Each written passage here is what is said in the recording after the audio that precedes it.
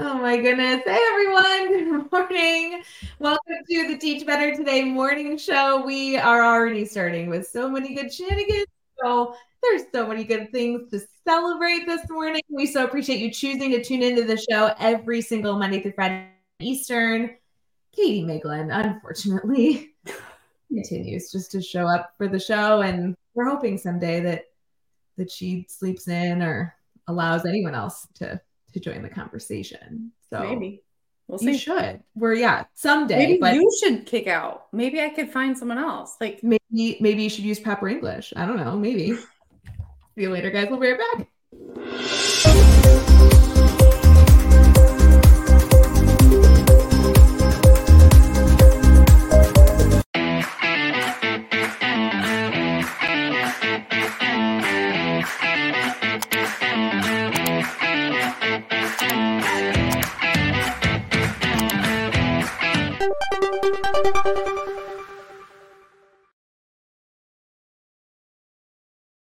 Good morning, everyone. Welcome to the Teach Better Today morning show. Katie, as we joked about that, I'm pretty sure I'm not on next week. I mean, I hope to be, but I'm pretty sure that you are not letting me be cool and along with the party next week. I think that's accurate. I think I kicked you out finally. I know. Isn't it you and Jeff joining the fun? Yeah, I think it is because you are like traveling the world or something, or taking another free vacation. I don't know. Or having shoulder surgery. Yeah, one of those. Yeah, it's one of those. Yeah. Because you're recording and then it's for the week of the 30. Yep. So I'll be currently at that time.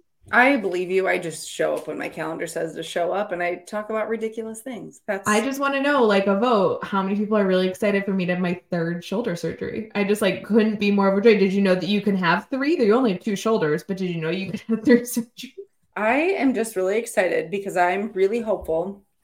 Obviously, I'm hoping you're like safe and healthy, all those things. But Whatever. I'm just wondering what activity is Ray Hewitt going to try to do one-handed? Because in the time I've known you, I love you, but you are kind of stubborn when you have these surgeries because you are. Me? I am not stubborn. I am so the opposite of stubborn, friends. So not stubborn. Ray Hewitt doesn't always like to admit that when you have shoulder surgery, that means you are down one limb. So Ray loves to try to push herself to do things that you typically would need two hands because she wants to prove to people she can do it with one hand. So, first example, she tried to do her hair and curl it. Well, I would say it was pretty successful. It didn't look terrible. But if you think about someone doing their hair, they have to be able to go to both sides. And if you only have one, you can only reach so far, which is what made it funny because it was like clear she was 90% successful. Second example is trying to make a frozen pizza in the oven alone. Hold on. I feel like that had the opportunity of success. I need to make adjustments in the future, but here's my in the comments. In the comments getting started. Could you make a frozen pizza one-handed? The answer is yes. I just did it wrong. Here's the problem. I got it unwrapped. I set the oven. I put the pizza on the rack in the oven, and it cooked successfully. That is like 90% success, right? I think okay. I do think that you were on a positive, like successful track. Here's where I think you went wrong is that you made it how a lot of people make it, which you put the pizza on the rack by itself. Yes. Which then if you think about it, you have a hot pizza, you've got to put this like the pizza pan in somehow to get the pizza on it, which then requires like two hands. You should have put it on a pan to cook fully. Yes. And you would have needed to grab. So I look forward to this adventure for you to see what other things can Ray learn to do one-handed. Yeah, to wrap up the story, I grabbed it with tongs and tried to be really fast to pull the pizza. If I could pull it out fast enough, then it wouldn't go everywhere. Just to confirm, it does no matter how fast you go. And I pulled it out with tongs, just the pizza and tongs, which the crust was not hard enough to sustain. And it fell all over the top, like the door of the oven that was open. and then it was scalding hot. So you can't like clean it. Like you have to wait until everything cools. So Katie may have come over to a pizza like cooling on my oven door. Upside down, by the way. It was upside down. That was the problem. Yeah. Mm-hmm. Here's the two takeaways is she not only tried to grab a pizza with bless you. Thank you. With tongs, which is odd, but also then she was so determined that that pizza was going to be edible that she ate whatever pizza was left after she got whatever she could off the door. And I applaud her for her determination. I love frozen pizza. It was shout out to Jack's cheap frozen pizza. Maybe if I had used like a bougie pizza, it would have worked. Anyway, this is not what we're supposed to be talking about. Yeah, let's look at our notes that I take really well. Hey, Ray, I heard there's a new Sunday show. Yeah, and hey, did you know that when this airs, we will have already missed the first one? So that's why I want to mention it. So Sunday show, guys, we have a Sunday show, meaning that we are live with Teach Better Today morning show 5 days a week. So you get to, join the Teach Better family 5 days a week. Now, after the 20th of August, you actually get to also hang out with the Teach Better team on Sundays, which means we are live at minimum 6 days a week. So I feel like there's a song there. Isn't there a Beatles song? Is that 8 days a week, 6 days a week, 7 days a week? There's a Beatles song somewhere. Tell us. Comments. Yeah. So yeah, Sunday show is coming back. It's exclusive to our private group. So that is the only difference. Well, there's a lot of differences between the show, but that's like the biggest one. You can head over. It's a free Facebook group over at teachbettergroup.com. It airs in the evening on Sundays at 8 p.m. Eastern with Brad Hughes. It's focused on like interviews and panels and like adding educators to your PLN. And there's going to be a theme every week. And actually the comments, because it's streaming in one spot, you can not only engage with people on camera, but also engage with people in the comments, and everybody can see each other's stuff. So that's officially launched. And I want to make sure that you guys also add that to your calendar for Sundays. Obviously, you can watch the replay. Like, you're always welcome for any of our live streams. Everything is saved to catch that after the fact. But it is fun to engage live in that one because Brad and I engage with the comments. We bring in people for you to connect and grow your network with. And there's just a lot of good community time to get excited for the week ahead. And it's Brad Hughes. So if nothing else, it's Brad Hughes.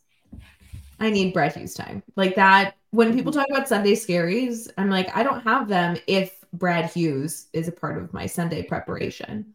Exactly. Because he lives on puns, and I like that. So, yeah, I hope you guys choose to tune into that. I feel like we really tried this year to cover a variety of different supports with our live streams. Obviously, the Teach Better team does a whole lot of stuff, but live streams are something that I know brings our community together. Mm-hmm. And Sunday is a very special show that we did last year. I got a facelift this year, but people were really, really positive when we launched that program. So excited for you all to join there and share your thoughts. It should be good. And I'm excited for all the interviews and panels we've planned. Like, it's going to be epic. Yeah, we got some good lineups for sure. It's going to be great.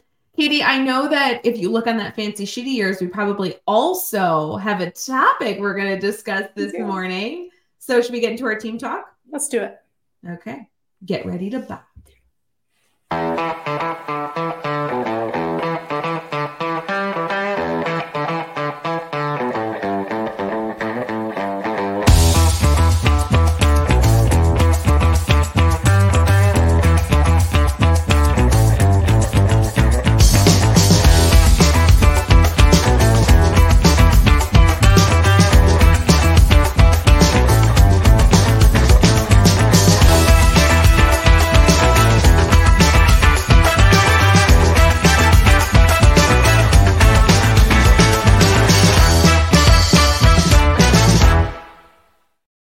Hey everyone, welcome back for our Teach Better Today morning show. We are headed into our team talk, which is where we like to have a little bit more direct conversation around education, how we can be better each and every day as educators. Katie, how do you want to kick this off? Because I love this topic, and I know we have a resource that we want to share with our community in case they haven't snagged it yet, because it does not matter how long you've been in the classroom with students. you need to print this out. You need to throw this in a drawer or put it on top of your desk and refer back to it when you want to improve your techniques. Well, today's topic, we're getting right into it, and it's going to be kind of how to question students and how to have those effective questions, because sometimes it's really easy to fall into the trap of surface level questions or being too direct, where we almost are giving them the answer with how we question things. So I love the resource that we have for teachers. I love that it can be used literally any time of year, because it works for every topic, every content, every level. So we really hope that this is something that you can download, take with you, and just like have on your desk, have it on your bulletin board right by your desk, so that when you're like feeling, we have those moments where we're like, oh, I need to like up my game a little. I feel a little like lull in my questioning. This hopefully is something you can lean on, and we can provide you some insight. I will say this was an enormous pet peeve a few years ago. This was pre-COVID. So I say a few years ago, like, different time, whatever. But I got this evaluation done by a principal that I really liked working with. And there was no like animosity. He gave me so much positive feedback. And then the only area that I could improve on, which I was like really excited for feedback, but also pat myself on the back, like, oh, he thinks I'm a good teacher. The only area was I needed to be better at questioning techniques to enhance my student learning. And at the time I was like, actually, that's like really good feedback. I don't know a lot about that. Like, I didn't at that time feel like I had this like intentional professional development on questioning, even though I knew that questioning was an essential component of teaching. Right. And I really didn't think about the questions I was asking students so much. On assessments I did, like a formal test, I would know that I had to phrase questions perfectly, but like day to day in the classroom or at like kind of casual activities, I didn't really think too much about it. It wasn't that I wasn't intentional. I just didn't really have the skill set to be better in that area. So I asked him point blank in this evaluation, like post-conference, I was like, how do I improve this skill? Because I'm eager, like sign me up. Where do I go? Is there a college course? Is there a book I can read? Is there a resource? Like, give me something. Right. And I'm not trying to in any way like shame the response, but he was kind of like, yeah, you should go explore. And I'm like, I don't know how to learn what I don't know. Right. And at that time, I really didn't have a strong network. And even if I did, what are you supposed to do? Like send a tweet out or like send an Instagram story out and be like, can someone give me a questioning resource? I know there's books, but like it's such a specific skill that there's a spectrum of how someone does it, right? So yeah, if like what you need it for, what your purpose is, and then what you do with it, like all of that impacts. And everything I was finding was really top level. Yeah. And I'm like, I appreciate that. Like we could talk philosophy, but I need like an answer like that I can go implement. Like, don't give me fluff or don't give me top level that I should then have to do hours of work to figure out how to make it applicable to my classroom. Like, how do I do it? Because I want to do it. Right. So honestly, I didn't find a resource when I was looking. And I'm not saying there isn't some, but like I really needed something that I could like print out, easy to use, like make it like dumb and simple for me so I can do it and not have to like work at it that hard. Anyway, so I love that we have that resource and I share it with everyone. Like, even if you are not really connected to the Teach Better community, I'm like, hey, you should steal this resource. It's really good. At least you should show people where to grab it and then we can talk about it. Okay. So I'm going to share our screen here for a second. Okay. If you guys head over to teachbetter.com/thegridmethod, I know there's other places to get it, but this is like the easiest place to go. teachbetter.com/thegridmethod. Scroll all the way down. You don't need any of this stuff. You could look through it, but you don't need to. Go all the way here where it says extra helpful tools and templates. It is the first bullet point. If you click on it, you don't even have to put in your email, nothing. It automatically gives you this like PDF that you can download. I know it's in black and white. There's a color version for those of you that are interested. And if we zoom into this, it's literally question stems based on, question stems based, oh my God, I don't want this to keep zooming.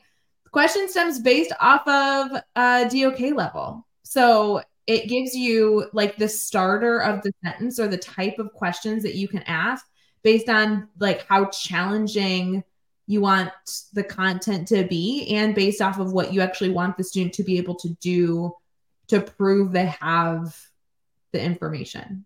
What I love about this resource is that it's very direct. So when you are needing a question to hit a specific target, it gives you a bank of them, but it also holds you as the educator kind of accountable to make sure you're doing a variety of levels of questions. We know that in order to see exactly where students are at in their learning, we have to provide a multitude of types of questions at different levels so that if a student, let's say, isn't quite ready to show full mastery, we can see where they're at in their learning. So maybe that's when we start, asking some of those level 1 or level 2 questions to kind of really grasp where they're at. And so I like having this like kind of easily accessible, especially if you have, like you said, those intentional questions that maybe you've prepped for an assessment or you've prepped for conferencing.